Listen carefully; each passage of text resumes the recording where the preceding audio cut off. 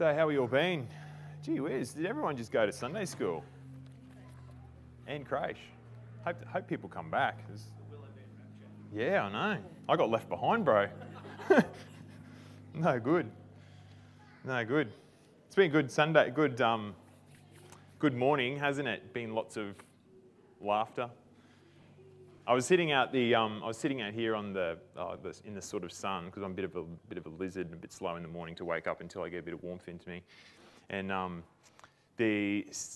sitting out there, and I could hear the worship guys start up in here, and here I am about to talk about Sarah and laughter and stuff. And Ruth, you've got a great laugh. Like when you really get your laugh on, it's like it's just like I was smiling to myself just hearing it. Laughing is just this really weird thing, and I've got to thank Tim actually for bringing a lot of it lately, because I'm going to start out actually with, I was catching up on a few of the Willowburn podcasts because I was behind on a few sermons from whatever reason, been away, and one had just finished, and you know how the podcast just goes into the next one, and it started playing Tim's first session from camp, and you told that risque baptism story. Oh man, I'm walking into work, I got my earbuds in, and I'm just having a cackle to myself. And then there was these other people that I work with, and they're like looking at me like, and then I looked up and I saw that I was busted, and then they started laughing, and it was this big, this contagious laughter kind of thing happening. And it was just really good, really great. And then later on that day, I was talking about exactly the same thing of how contagious laughter is. And then one of the guys at work showed me this clip from Big Bang Theory. You guys know the sitcom, Big Bang Theory? And it had the laughter track removed. And it's terrible. It is not even funny. Like the lines that I know I probably would laugh at. It's just silence, man. It's cringy, it's awkward. And they're even pausing through their dialogue to wait for the... it's terrible. So I came away from knowing that laughter is contagious. So it's a good thing. But today actually is our laughter is going to be a topic that we're going to talk about. Laughter is not normally that thing that you think about when you come to church to discuss or talk about, because we think we've got to come here in some somber, sort of serious mode, with long faces. And I get that to some extent. Like what we come here to church to remember is serious. Like Jesus took you and me really seriously when he went to the cross for us. But that same cross and the resurrection from death bring joy from our lives. So, we need to look at this laughter story. We need to look at this laughter topic today because we're going to talk about we're going to look at and read the crazy, miraculous events leading up to the birth of a kid who was called Laughter, or as you guys probably know him, Isaac, and everything that went on sort of with his parents, Abraham and Sarah. So we're going to tread a bit of probably an odd line today, because when you think about laughter and you think about the situation that this story starts out in, it's like an old couple who can't have kids. It doesn't really lend itself to a platform of comedy, does it? It really doesn't. It sort of starts out as a heart-yanking fairy tale, kind of like what Pinocchio would. Although this is not a fairy tale, obviously. This is a true story of how God birthed his first of his chosen people through this miracle, really. So, and just before we launch, I just want to, it's not all fun. It's not all funny. This story will be very serious before it gets light. And I just want to acknowledge probably a bit of sensitivity. Maybe it's a trigger warning, I don't know. But there's a lot of people in my family, there's some people in my family, my direct family, and a lot of my family in the wider church that who are probably listening that can't have kids. And so you'll feel like, if this is you, you'll probably feel Sarah's pain a lot more acutely than I can. You'll probably be able to empathise with her a whole lot more deeply than I can. But I just hope that as we go through this, we bringing the light out of Sarah's doubts and her despair, that God Almighty through that can bring you through a bit of a healing measure that he's got prepared for you on this side of eternity until he gets to wipe every tear away. So just know that I'm with you in this. So where are we? Mega series. Adrian and Daniel have taken us through Abraham's life so far. We've talked about his high points, we've talked about his low points, they've talked about the chain that had to get yanked on him to pull him out of his comfort zones continually. Come on, Abraham, come out. Come on, Abraham, do this. We've talked about those. We've talked about his fears, his faux pas, and his faith above all, which was credited to him as righteousness. So this Abraham guy, ultimately, what's his purpose? He's called out. God sets a covenant with him. He's going to be this father of God's people, these new people. He's going to be the father of this Jewish nation that God's going to start up. And who's been with Abraham all this time? Who's been with him right from the beginning? Exactly. His dad's died. Lot split. He took the fat paddock. Sarah has been with him right from the start. Right from the start. His beautiful wife, Sarai, actually, is what she's called at the moment. And we know that she was beautiful because, when Abraham and Sarai, they flee the country for the famine, they go to Egypt, and all the Egyptian princes, they're tripping over themselves trying to have her. She's about 65 years old-ish there. And then later on, when Abimelech wants her, and Abraham still hasn't learned his lessons from Egypt and lets her go with him, she's about 90 years old then. So this lady seems to be a lady of sort of timeless beauty, doesn't she? She's a very beautiful woman. And we also know then that her and Abraham, they're crazy rich. They've got so much, livestock. Abraham and Lot, when they, large, swathes of land can't hold all of the livestock that Abraham and Lot have. These guys, this is doing some great dancing down the back there. That's some laughter right there. Abraham and Lot, they've got these, these large swathes of land can't hold all their livestock, so they've got to split. So they've got heaps of livestock, cattle, and camels and whatevers. And then we also know they've even got their own kind of little military. Because remember that Abraham gathers all those 300 and something dudes, and then they go off and they get Lot back. So Sarah, Abraham and Sarah, they're this power couple. So Sarah, she's rich, she's beautiful.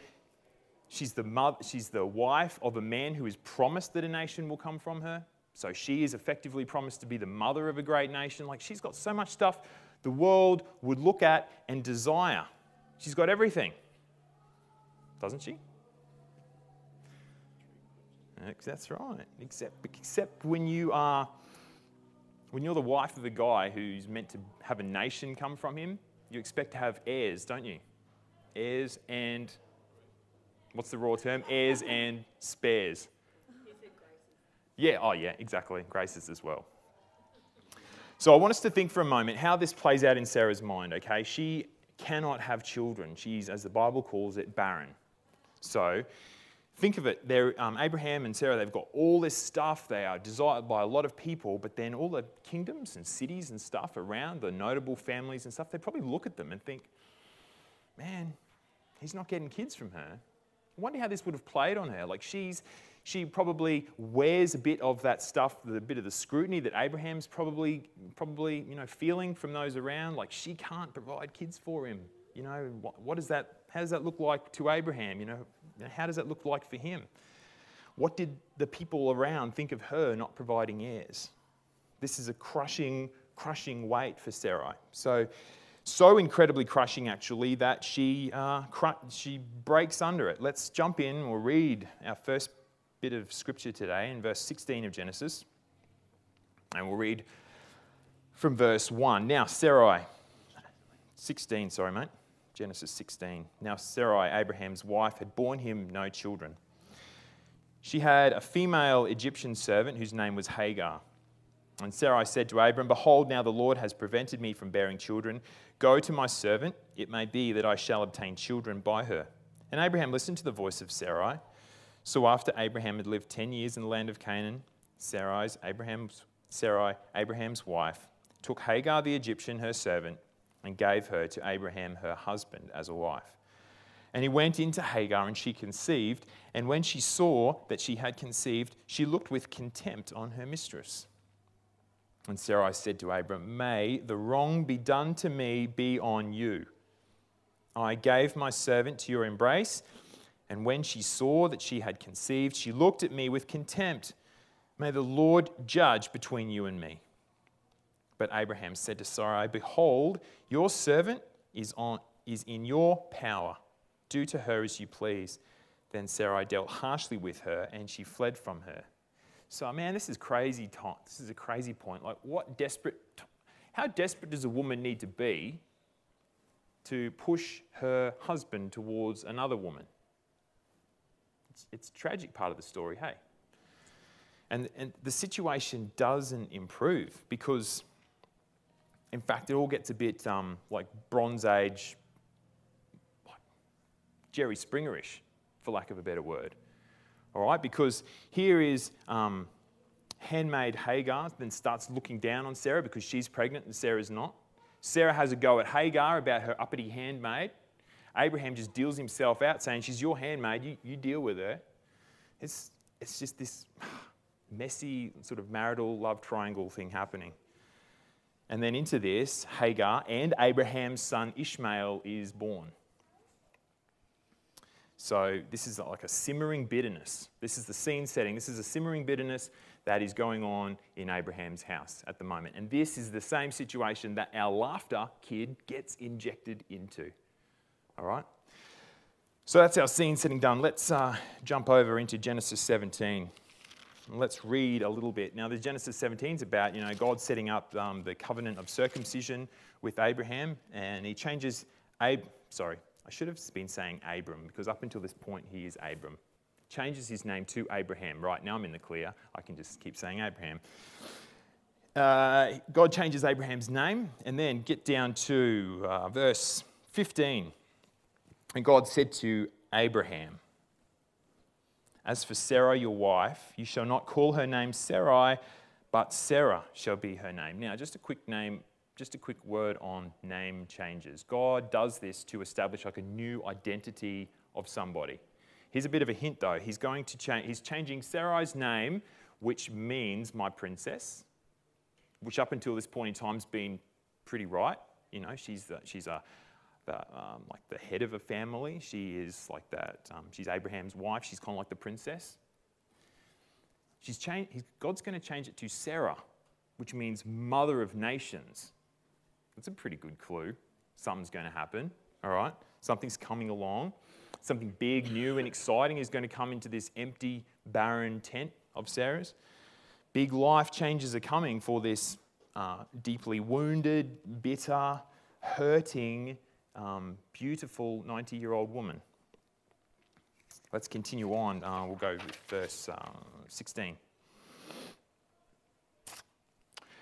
I will bless her, and moreover, I will give you a son by her. I will bless her, and she shall become nations. Kings of people shall come from her. Then Abraham fell on his face and laughed and said to himself, shall a child be born to a man who's 100 years old? Shall Sarah, who is 90 years old, bear a child?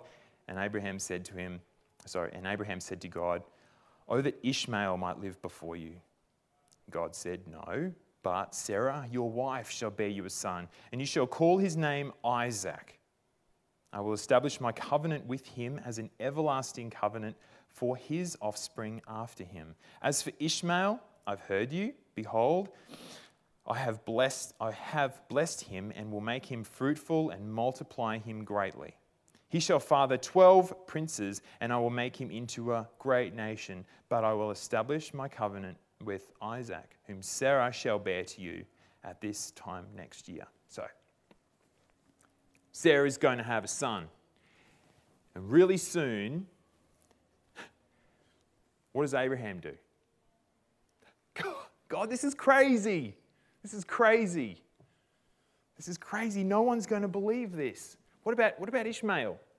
I love that little guy. And God's like, okay, a child's coming who I'm going to hold my promise to you through, and he's going to come from you and Sarah. It's going to come from both of you, not Ishmael. Like, I hear you about Ishmael. I know you love him. I love him more. All right? I'm going to make him into a great nation. But this child that's coming along is going to come from you and Sarah. And it's going to continue my covenant through him. Wow. So here's our first piece of laughter.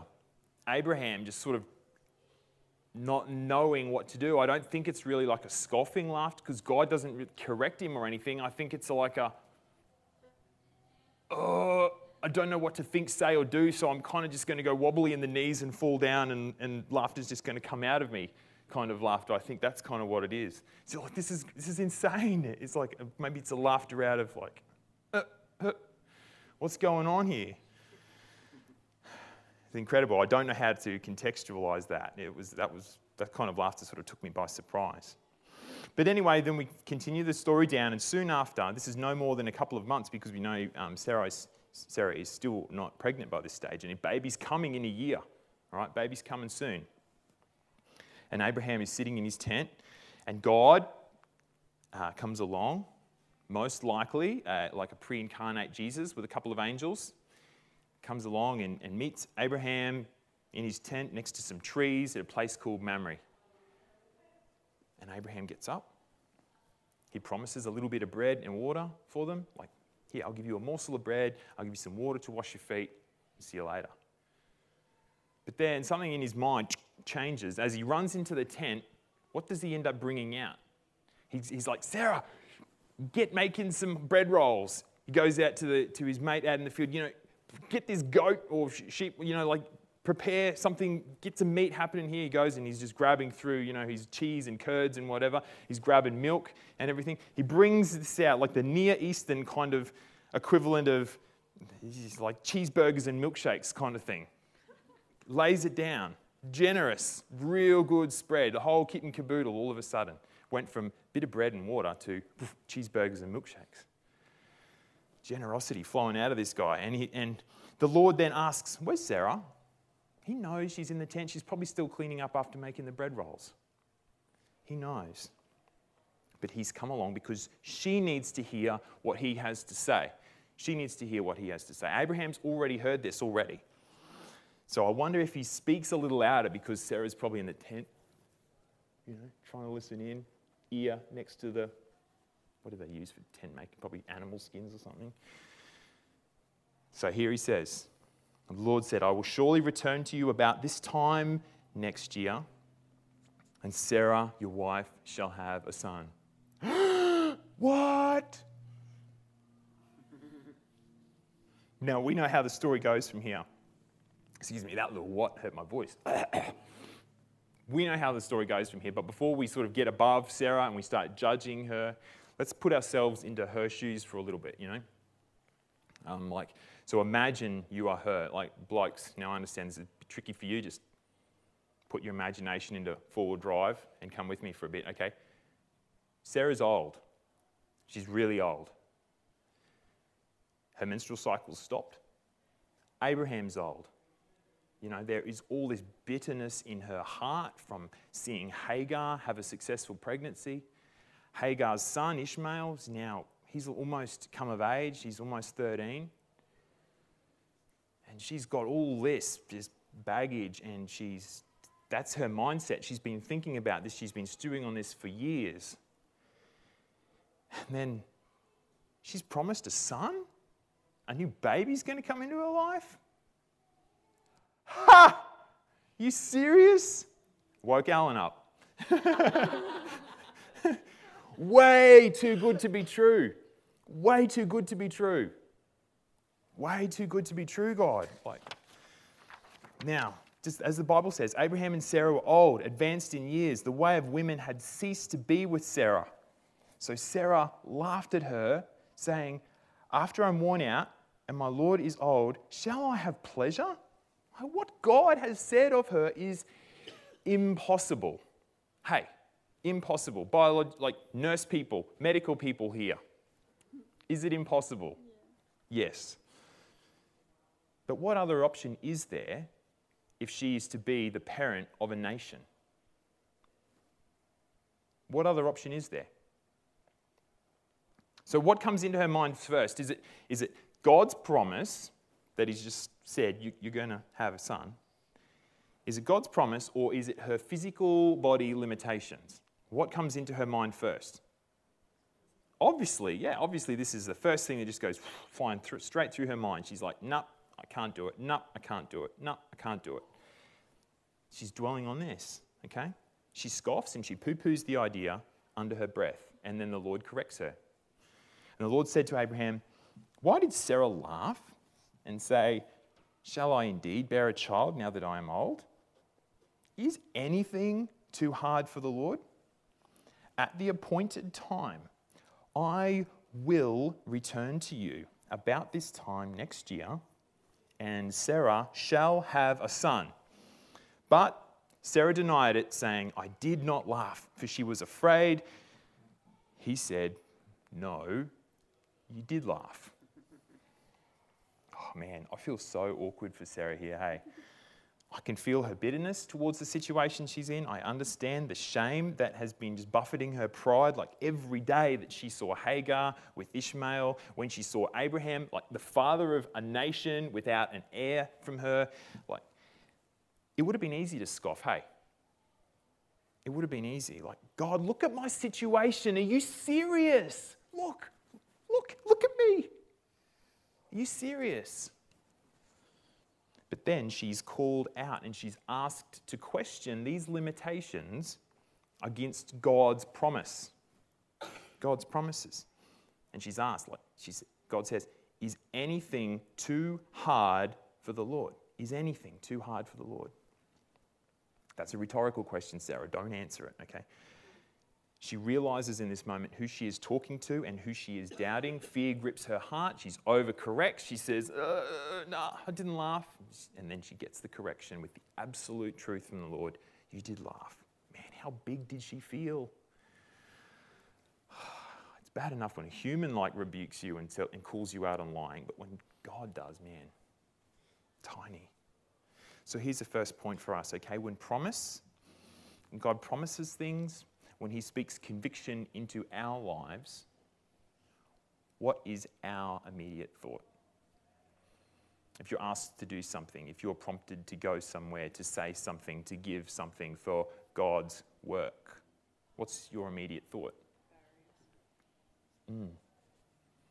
Is it, no, I can't do that. That's impossible. I can't say that.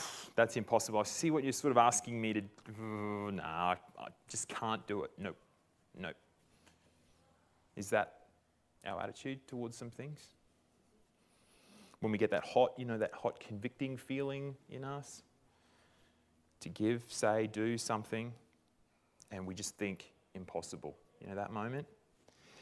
If you say they're impossible at that moment, then you've got no leg to stand on to criticize Sarah in any way because you're doing exactly what she did. All right? She earned the correction from the Lord for that. And in that moment, if you say impossible to what God's asking you to do, if you say impossible, then you are scoffing at his ability to work through you. You are scoffing at his ability to provide for you. You are scoffing at his ability to speak through you. This is just a symptom of doubt, guys. Symptom of doubt, lack of faith. It's clear when we see it this way. Often we go, have you got faith? Yeah. But think about this, there is so much in our lives where we get to these situations and we really don't. We doubt God. We scoff and we laugh at him. So I'm going to own this a little bit because I'm saying it to you. I've got to say this as well. And I'm just going to talk briefly about sort of my situation a little bit where I've changed some ways and still have probably some ways to go. And this is my journey. So it's a little bit not comfortable for me to talk about, but whatever. We're friends here and we need to hear it. We, like many young families, we have a lot of expenses, mortgages and regos and, just all the rates and school fees and then insurances and dentist bills and speeding fines, and that's my fault. We have all those. And Yeah, they're great when they're just the things of life and they're spread out over the years, but ours at the start of this year, at least one of all those arrived in about a month and a half.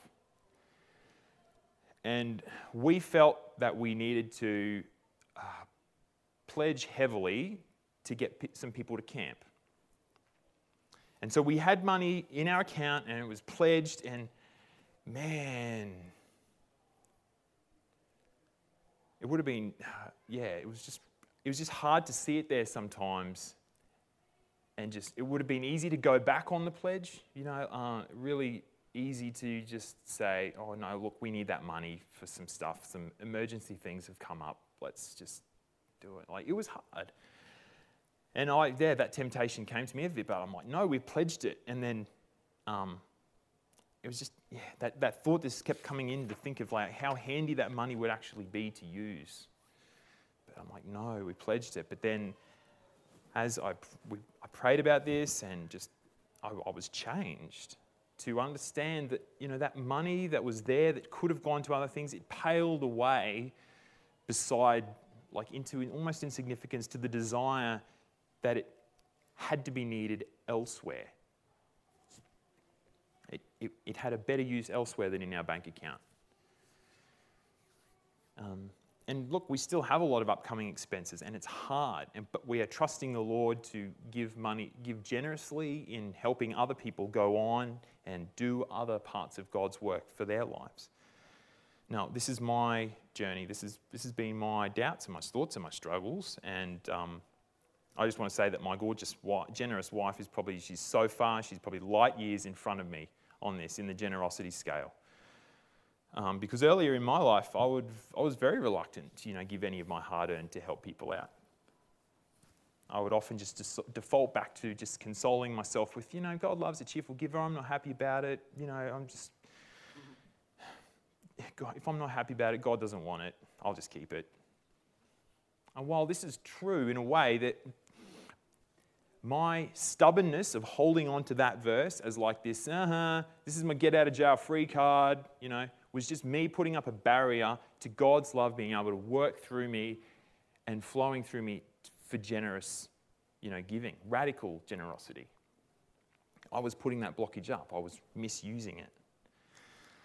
This was me laughing at God. This was me laughing at his promises to use his wealth, let's be real about it, his wealth better than I could. And this was me scoffing at God's promise to provide where I needed it. So, like Sarah, we all laugh at God's promises and we think that we can do better ourselves. We always think we can do things our own way. God's way is hard. Let's do things our own way. It always ends up hurting us more in the long run. So I think we need to spend some time now.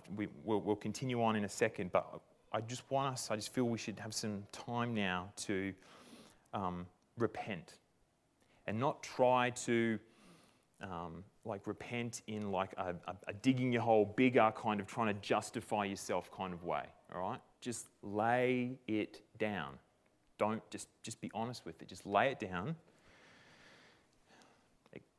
If God's putting something on your heart where you are laughing at him, where you are holding back when you're not listening to his promises, just ask him to show it to you right now. Lay it on your heart and then pray it and confess it and then work through it through the week. So let's take a couple of minutes now just to pray and confess that. Ask God to show you where that is in your life. And then I'll roll us up together with a prayer and we'll continue on in a couple of minutes. Lord, there are areas of our life that we don't want you in. Show them to us, Lord. There are areas of our life that we doubt you speaking into. We doubt your promises, Lord. Show us them. We confess them over to you, Lord. We ask that you would move through us, use your Holy Spirit to convict us of these areas and ways to change. Amen. So God is coming through Let's turn to Genesis 21. And we'll continue in our last little section here, our last little bit of laughter. So we've gone from Abraham falling down in, I can't even believe this, laughter, just God's promises coming into him and him just exploding with worshipful laughter. We have a scoffing sort of laughter here from Sarah. But Sarah's time is coming where that blessed laughter poured into her by God will explode from her. Let's read verse 1 of chapter 21. And the Lord visited Sarah as he had said. And the Lord did unto Sarah as he had spoken. Isn't that verse cool? It's God doing exactly the impossible things that he said he would. Exactly. The crazy things, the insane things that we, in this world, we just go, nah, that won't happen. Nah, that's impossible. Reality. God makes it reality. Verse 2. And Sarah conceived and bore Abraham a son in his old age at the time of which God had spoken to him. God's come through again. Timing and everything perfect. Abraham called the name of his son who was born to him, whom Sarah bore him, Isaac. Sarah and Abraham's son, Isaac. And Abraham circumcised his son Isaac when he was 8 days old, as God had commanded him. Abraham was 100 years old when his son Isaac was born to him, and Sarah said, God has made laughter for me. Everyone who hears will laugh over me. And she said, who would have said to Abraham that Sarah would nurse children? Oh, God did, Sarah. Yet I have borne him a son in his old age. Impossible become possible. Hey, laughter here this day, laughter, this little boy Isaac is born into Sarah's life. The joy of laughter then floods over her and into her just once empty, silent, quiet, barren tent. It's just now this like kerfuffle of noise and new life and everything that the creche room is full of right now. You know, it's just, is it ours? No surprise. But, you know, it's just, there is something about little kids and their constant noise, it's just always reminding us of life and newness and just plenty of potential and energy and vitality. It's just there in children. And now Sarah's tent is full of it. This laughter, this flows just directly into Sarah's life, into her tent, into her and Abraham's family, and just washes over them. And this is just pure blessing from God. And this laughter comes directly from God. And all Sarah can say is, God has made me laugh. Hey, it's all she can say. God has made me laugh. So for us, when we submit to God's ways and we let him work through us, the joy brought into our lives is overwhelming. From an outsider's perspective, it might look like, well, those guys are sad. But in us, we have joy. Our sorrow will turn to joy, as Jesus promised us. So, answer me this. When Sarah held her little baby boy, all right, when she's holding her little newborn for the first time, was she thinking about all those years of bitterness toward Hagar? And when she looks down on his little face when she's feeding him, was she like scoffing and was she laughing at God then? And when, Isaac smiles back at her and giggles for her the first time, when that little boy, when he's learning to walk, he's starting to pull himself up on things and knocking stuff over, and he's crawling around in the dirt and he's getting into mischief and stuff. And then when he's walking, his little toddler is running around, Sarah's chasing him and he's laughing and he's giggling and he's squealing with joy. Did she doubt God's ability to provide for her? Did she doubt his promises? Like that he said he would come through on? Did she doubt? No. They were solid in her mind. She could see, she had a result. She saw God's promise. She saw God's faithfulness in her little giggling, full of life son. So us. You know, when we have the blessings in our life, when we look back at them, like you've got blessings in your life, you've got blessings in your life, you've got blessings in your life, you guys have got blessings in your life. When you look back on them, do you doubt God's faithfulness? Of course you don't. Of course you don't. So maybe as we go into the week, maybe even this afternoon, set in your mind a memorial stone of when God blessed you so much in life, when God came through on a promise, and set it as a memorial stone. Think on it a lot so it becomes like this reference point in your mind. And any time when you know God is calling you out to do something crazy, something impossible, something uncomfortable, something that you doubt yourself in, look back on that memorial stone. Look back on that little Isaac. And just get dragged out of your comfort zone like Abraham was. Just get dragged out, because God will use it to claim ground for his coming kingdom. I just want to finish with some words from Jesus. Jesus said it, I believe it. Blessed are you who weep now, for you shall laugh. Laugh. Let's lead into communion. I'm just going to pray. Lord, thank you for promising blessing to us. Thank you for the examples in your word that you've laid down for us to see and to apply to our lives. Thank you for the turnaround that you had in Sarah's life. Thank you for the joy that you brought into her life through a little son. And Lord, help us to remember those points in our life when you have blessed us.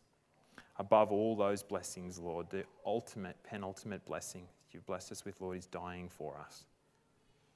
So as we remember your death for us now, we take this bread and this wine, we serve it to each other. Show us, Father. Show us the gravity of that situation. Show us the weight of what it meant for you to have your son crucified. Make us truly thankful, Lord. Amen.